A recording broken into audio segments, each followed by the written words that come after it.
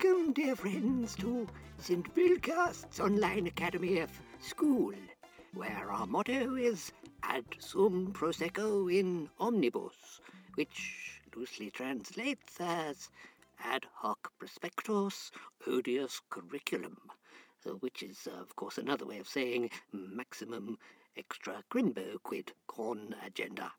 And so, as we welcome new students to this classical Latin course from around the world, let us take a moment to enter our bank details while I play a game of Tetris.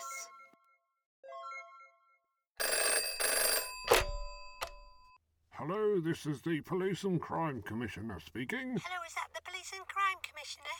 Yes, madam. So, I was just wondering, are you commissioning any crimes at the moment? Yes, that's what I get paid silly amounts for. What sort of thing do you have in mind? Well, I can do fraud. No, that's the fraud squad, madam. We're looking for crimes with a bit more pizzazz and dash. Think, I don't know, shoplifting. I could try and rob a bank if you like. A heist, eh? I like it. Have I commissioned a crime from you before, madam? No, is that a problem? Let's see now. Probably best we play safe and start with the shoplifting. When can you start? Tomorrow? I could do the corner shop opposite the big garage with the wonky sign.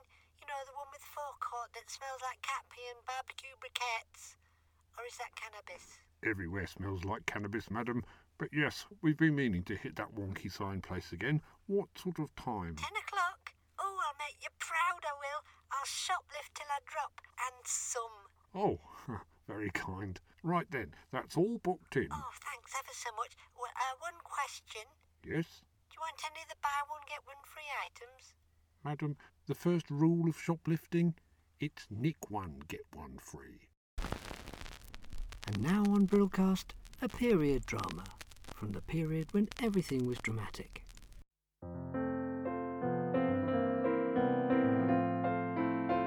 Aha, Lord Permiston, what news? Oh, Captain Banks, my dear friend, I am in love, but I know not how to convey such affection towards her. Oh, aha. Well, allow me to help you fashion some rhyming vase. I was top of my class at pottery. Pottery? Surely you mean rhyming verse, poetry? Do I? Perhaps. Here, a parchment, and here, a quail. A quill? Oh, let's not quibble. What shall I put? Oh, right. Put your lips are like... Bananas? Yes, if you like, bananas. If bananas were small and red. And write this now. Your legs are like, bean poles. Yes. Yes, and add, so I've heard. That's sure to do it.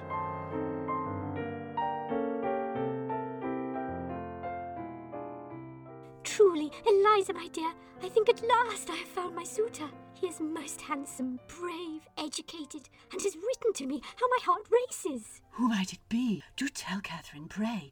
Keep me in suspense no longer. I shall tell, Eliza, for it is Lord Permiston of Permiston Hall. Oh, Catherine, read it to me this instant. Very well. He compares my lips to bananas, and... What? And your legs are like bean poles? Oh, Catherine, he really has such powers of observation. Who? Why, Lord Palmface, of course. It goes on and on. Listen. Oh, Catherine, thou art great, like a fat suet dumpling on my plate. Be my wife and dump Eliza? You don't need her, and I despise her. He's asked me to marry him. How marvellous. Well, we'd better respond immediately. Have you got a quail, a feathery thingy, and some ink? I say, Permsy, you've received a letter. Well, I never. Come on, read it, old boy. Read it. Very well. No, read it out loud, I mean. Now, who might I know who can write? If it's from that Catherine, I'll wager she loves me. I know it. Dear Lord Permiston, please cease writing your so-called poetry to me this instant. I find it insulting, distasteful, juvenile, and should you choose to continue, I shall have no choice but to instruct my solicitor to have you restrained with immediate effect. Yours sincerely, Catherine Buckingham. Well, golly gosh, and triple smelly heck. I am shocked. Myself also, old chap, myself also. I mean, really, that's the worst set of rhyming couplets I've ever had the displeasure to listen to. She is so in love with me she cannot see that instant and effect do not even come close to rhyming. She obviously adores me. What can I say? Yes.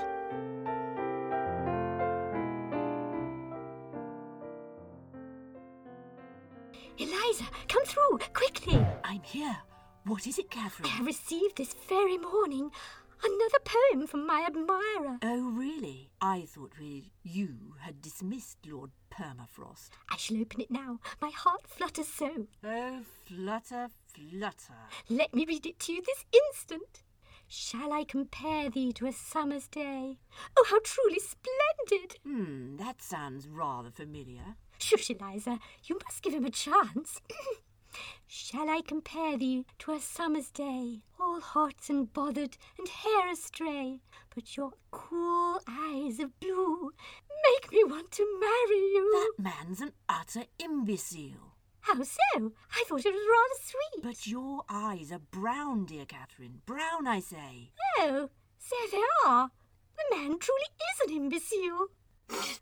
There, dear Catherine. We shall seek solace in the garden. Indeed so. And I perhaps shall marry a tree instead.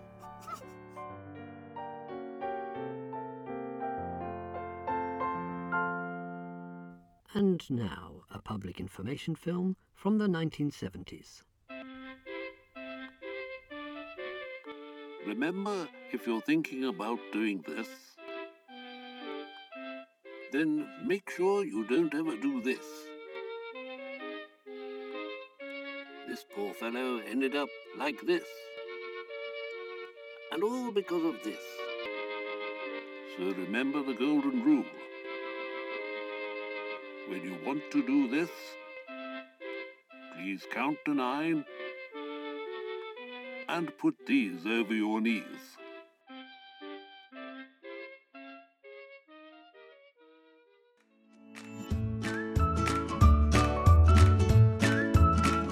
Does your child eat things it shouldn't? Sequins? Sand? Beetroot? Do you regularly have to call a doctor for advice on how to change a nappy full of tin tacks? Then call NHS 8101. It's so easy. Simply describe the issue, wait just a moment and someone will come to your door and cart you away. NHS 8101. For when you're utterly, utterly useless.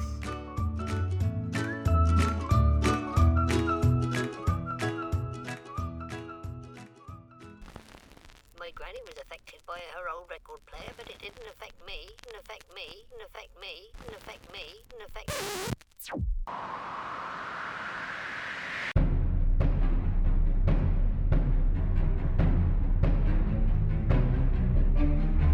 Hello. Now, I'm an important person doing a terribly important job. Terribly.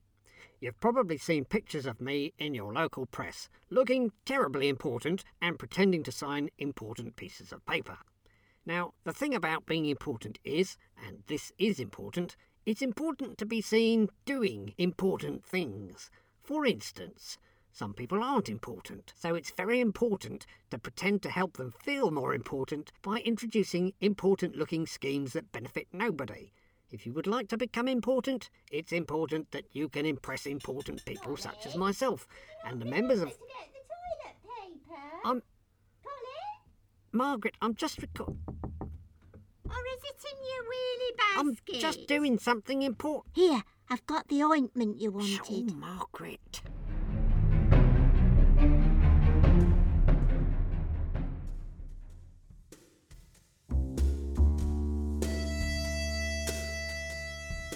Meanwhile, I'm breezing along with the investigation.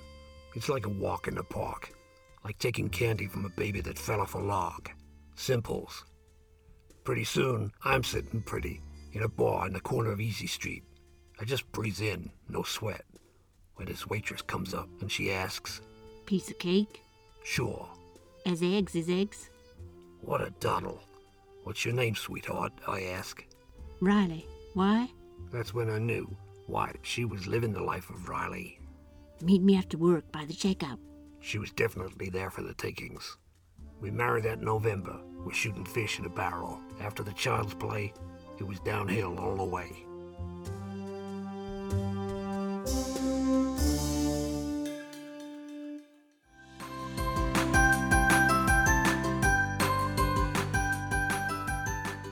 And that's your lot from Brillcast for the time being. Thank you so much for taking the time to listen to us. All sketches are written by Hill Jennings and Brian Hayes, and this episode featured Jill Jennings. Music credits go to Astro Freak, John Bartman on Pixabay, and Hill Jennings did a little bit as well.